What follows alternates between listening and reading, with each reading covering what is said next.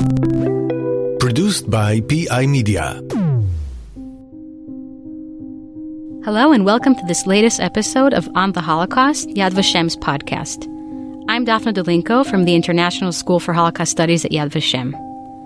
Prior to the Holocaust, much of the Jewish landscape of Eastern Europe was made up of shtetls. In fact, it's impossible to discuss and imagine centuries of Jewish life in this area and its ultimate fate during the Holocaust without relating to the shtetl and its inhabitants. Today, decades after its destruction, the shtetl's spaces, streets, and buildings still remain etched in the Jewish collective memory.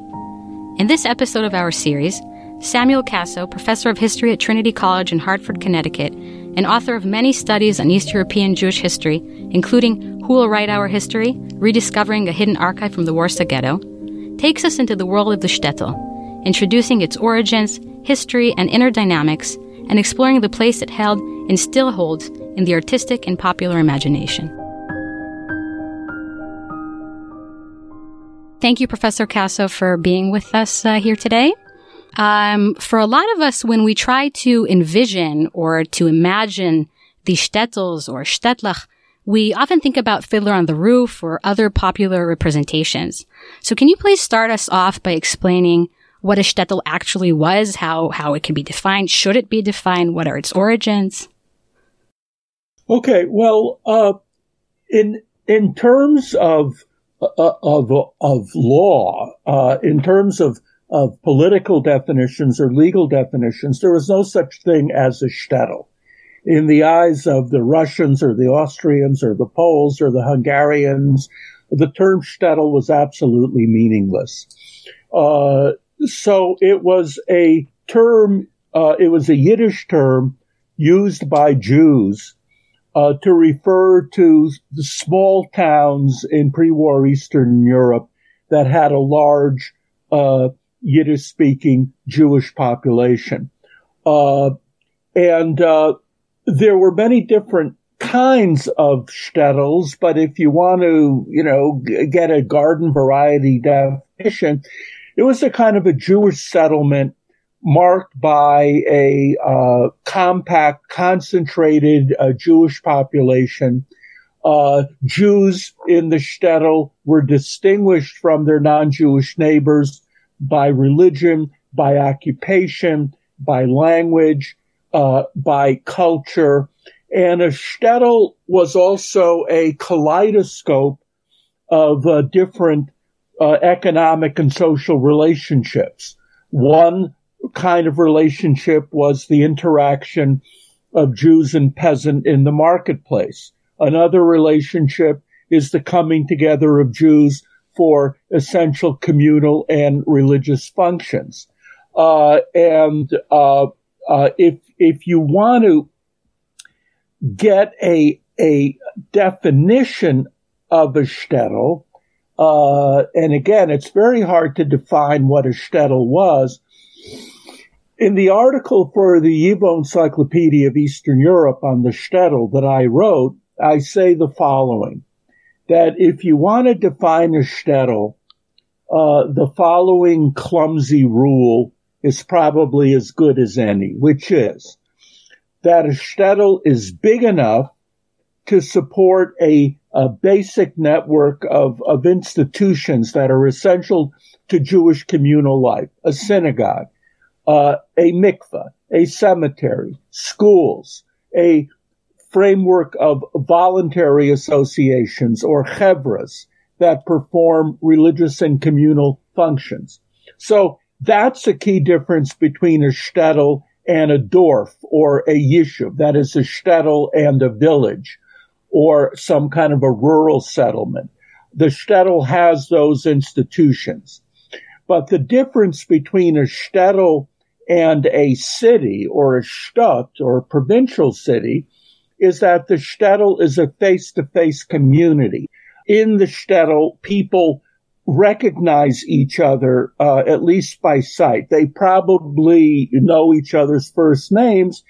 And this is very important, a shtetl is a place where people know each other not just by names, but by nicknames.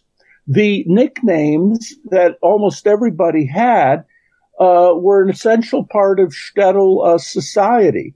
My grandfather on my mother's side was called Sam the American because he had lived in the United States and had gone back to his shtetl before World War I. But many of the nicknames were rather uncomplimentary. There was one woman in a memorial book who was talking about her shtetl in the 1930s, and she was just listing some of the nicknames. Chaim the Redhead, Moshe the Icon, Feivel Parch, which means that he was covered with scabs, Eli Buich, because he had a big belly, Avram Kille, Avram the hernia, Berel the Redhead, Henoch the Tin Collar, because he hadn't cleaned his coat in 20 years and it shone. And this goes on and on. There was Yankel the Hunchback. So these nicknames also remind us that the shtetl was not this warm, close, mutually supportive community that gets idealized in, say, Fiddler on the Roof. By the way, in the original Sholem Aleichem stories, Tevye der Milchiger, Tevye the dairyman, Tevye is not living in a shtetl. He's living in the countryside. So he was kind of written into a shtetl for the Broadway production. Just if we can talk a little bit more about, because we're talking about these shtetls and what was happening in them and the different nicknames, but what are the origins? Like, why are they even there? How do they start? How did the shtetls start? Yeah. Oh, okay. Well, that's a good question.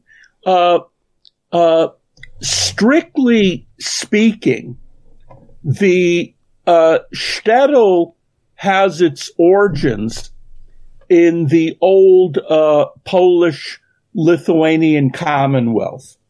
That is Poland before the partitions, where the Polish nobility was very, very powerful.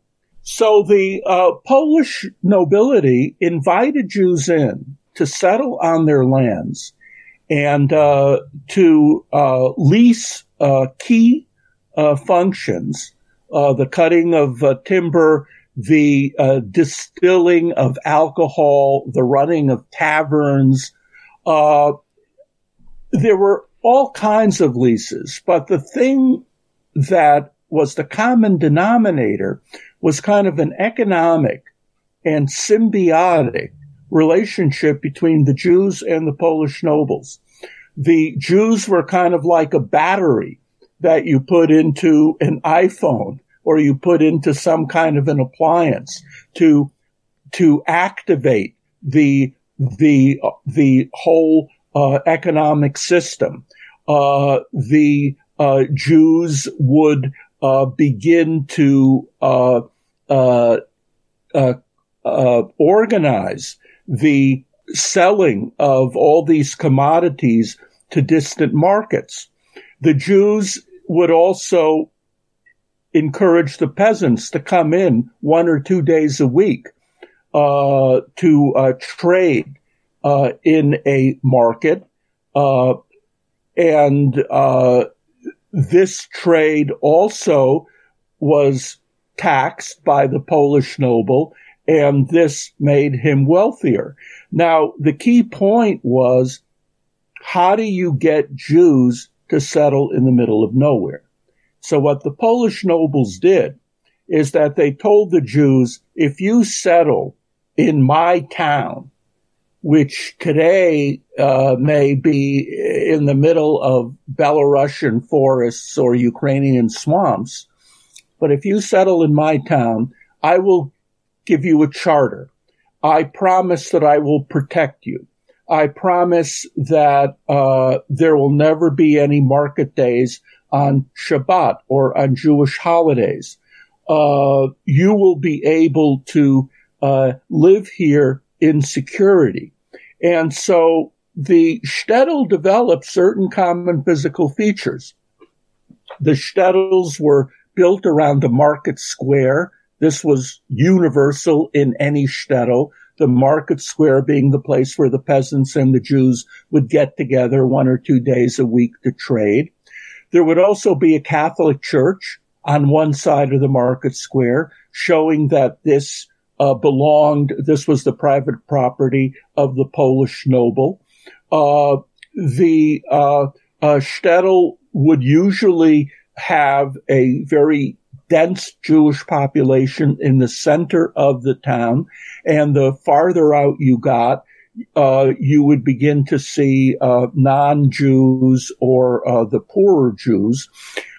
One of the things that's very important to emphasize is that the East European shtetl, in my mind, is unique in the history of Jewish diaspora settlement. You don't have anything like a shtetl in Germany or in Spain or in Babylonia. What makes the shtetl different is, one, that the shtetl more often than not had a Jewish majority, whereas in these other countries, more often than not, Jews would be in a minority. In the shtetl, Jews basically lived in the entire area, whereas in Spain, Babylonia, Germany, there might be a few Jewish streets. Jews in the shtetl spoke Yiddish, a language which was different from the speech of their Slavic or Baltic neighbors, whereas in Spain or Germany, the Judeo-Spanish or the Judeo-German that the Jews spoke could be comprehended by their non-Jewish neighbors. Another very important difference between the shtetl and these other forms of diaspora settlement was that whereas in Iraq or in Spain or in Germany, Jews were often to be found in a relatively small number of occupations, very often determined by political limitations. In the shtetl, you had Jews on the whole ladder of economic occupations, from wealthy Jews, entrepreneurs, wealthy leaseholders, the so-called Sheineyiden, or the upstanding Jews. And then you would have the shopkeepers, the Balabatim, the Jews who were economically independent. And then down the social scale, you might have the skilled tailors, or the skilled shoemakers, or the watchmakers. And then further down, you might have the posta bal meloches, that is the ordinary artisans, tailors, shoemakers. And then you would have the Wasserträger, or the water carriers. You would have the balagolas, or the teamsters. But this differentiated social structure, which translated in turn into a lot of social tension and a lot of economic and social diversity, adding to this a different language and adding to this a Jewish majority, you can say that it was in the shtetl that the Jews of Eastern Europe became a separate, specific, different people. The Jews in Eastern Europe became a nation in their own right, with their language, with their folklore, with their humor, to an extent that you didn't see in the rest of the Jewish diaspora. You mentioned the Jews being a majority, but yet they are still very much a minority in the lands that they're living in. And this must have caused some level of conflict. They also was the shtetl itself a completely Jewish environment? What did it mean also to be a majority and a minority at the same time? Can you talk a little bit about that interaction? Yeah. First of all, it's important to distinguish between the real shtetl and the imaginary shtetl. So if you read Yiddish writers like Sholem Aleichem or like Mendele or like Sholem Asch, the shtetl that they depict is largely a Jewish world. It's a Jewish community. There are very few non-Jews. In the real shtetl, of course, non-Jews play a very prominent role. The market is not only a time when Jews and peasants come together to trade and to deal, but Jews will have personal relationships with particular peasant families. And those personal relationships are often very, very strong.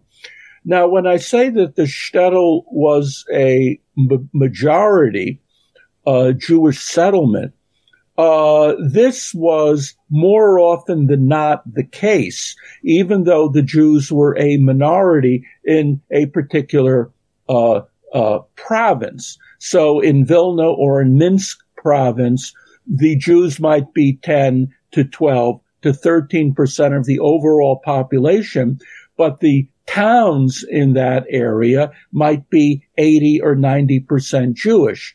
The towns that my parents lived in northeast Poland on the eve of World War II were about 90% Jewish.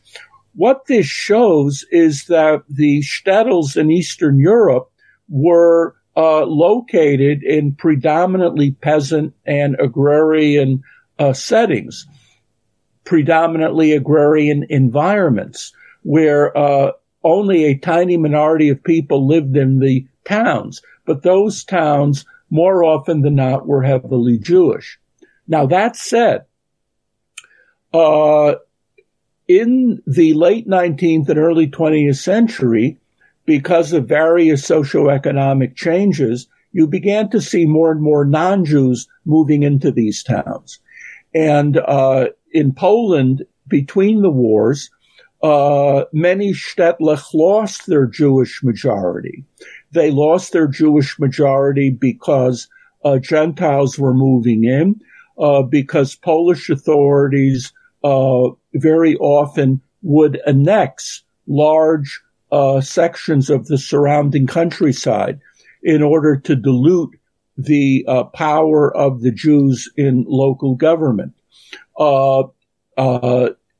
Many shtetl lost their predominant role as market towns because of the railroad or because of the fact that surrounding cities kind of turned them into suburbs. This was the case, say, in Stettlach near Warsaw or near Krakow.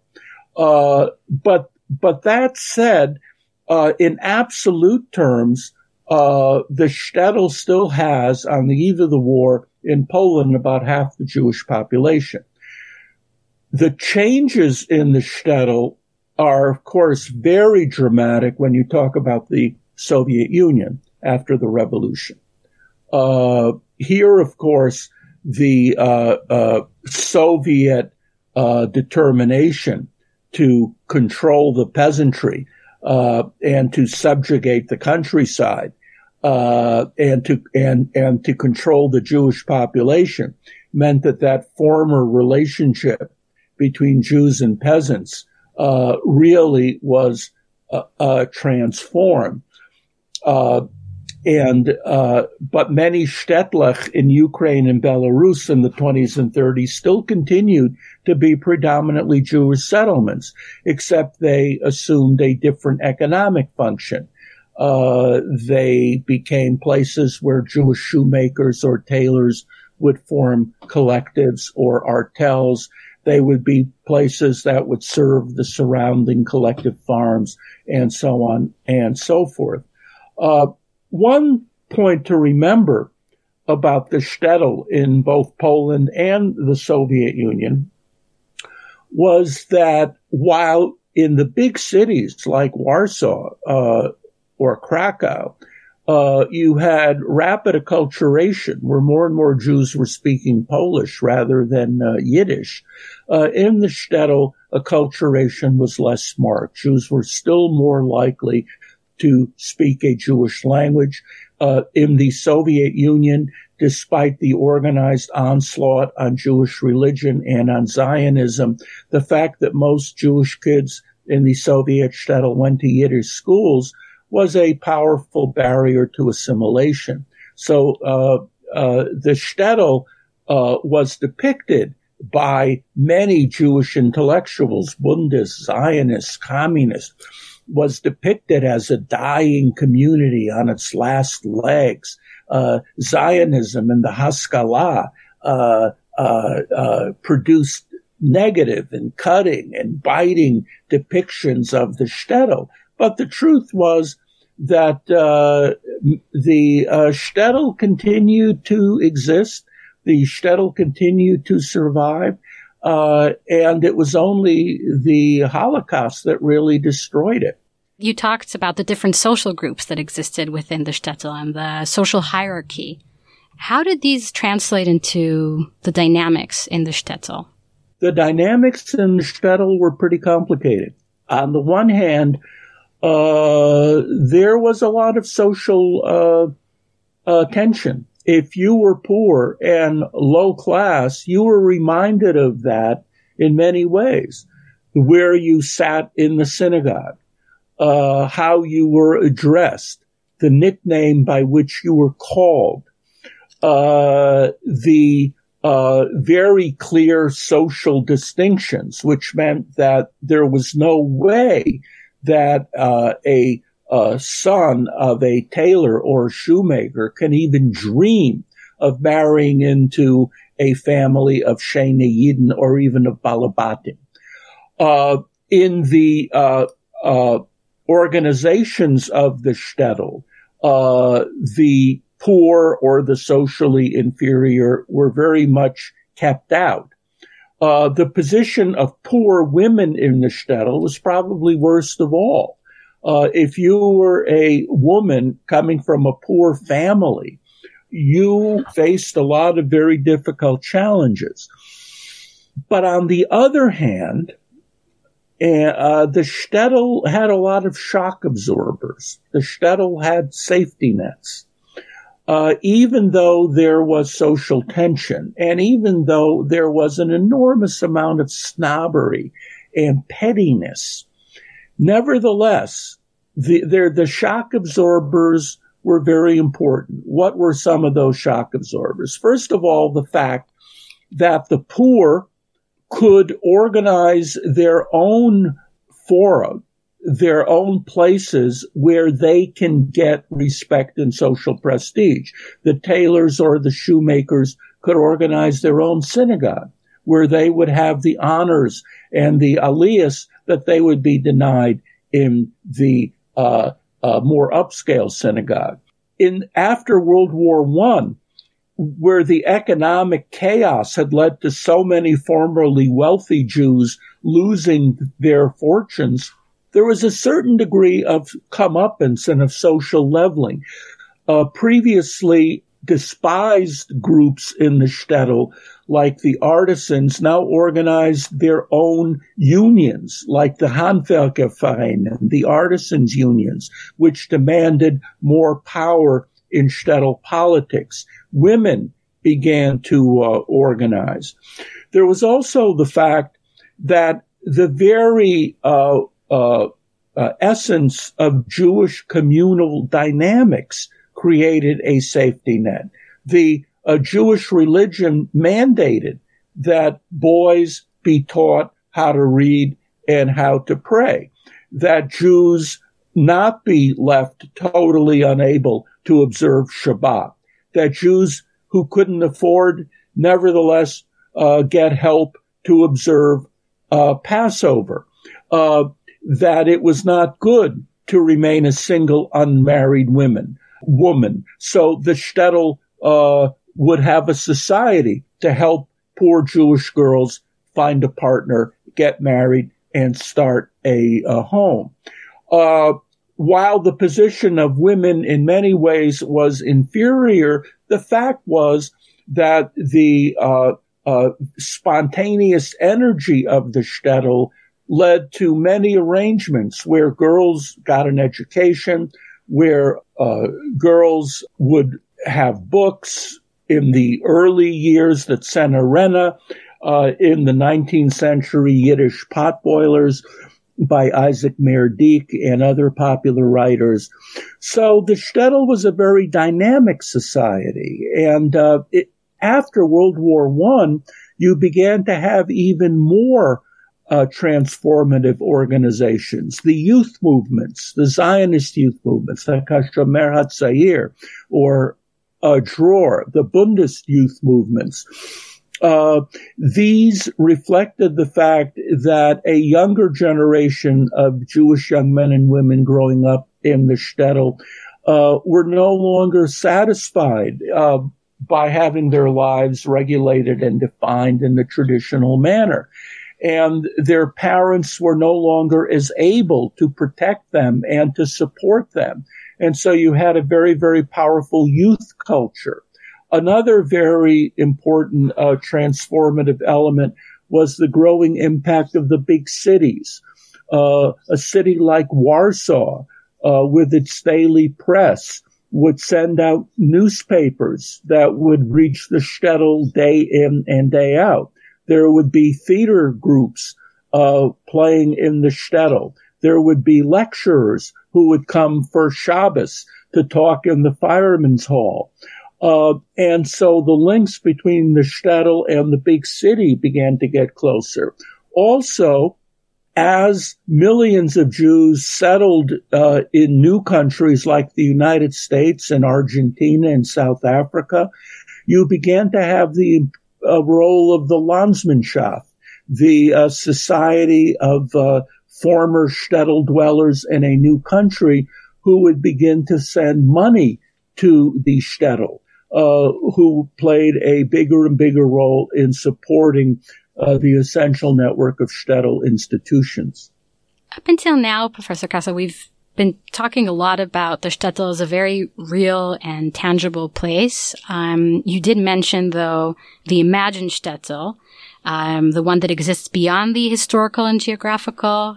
We talked a little bit about Fiddler on the Roof, the mythical Anatevke, this imagined world in Kasrilivke and Yehupetz and Shagaz Vitebsk.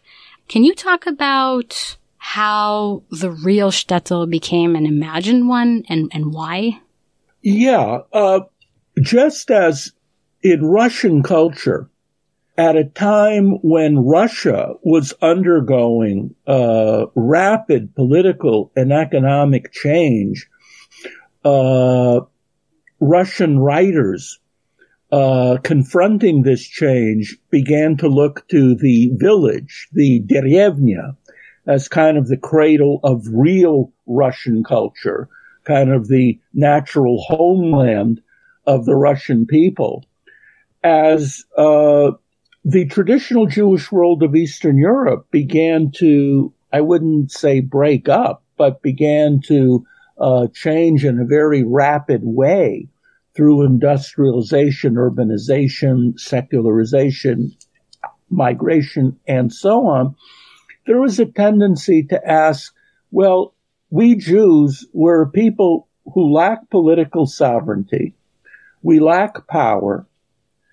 We're a minority in Eastern Europe. We don't really have a lot of ability to change the world.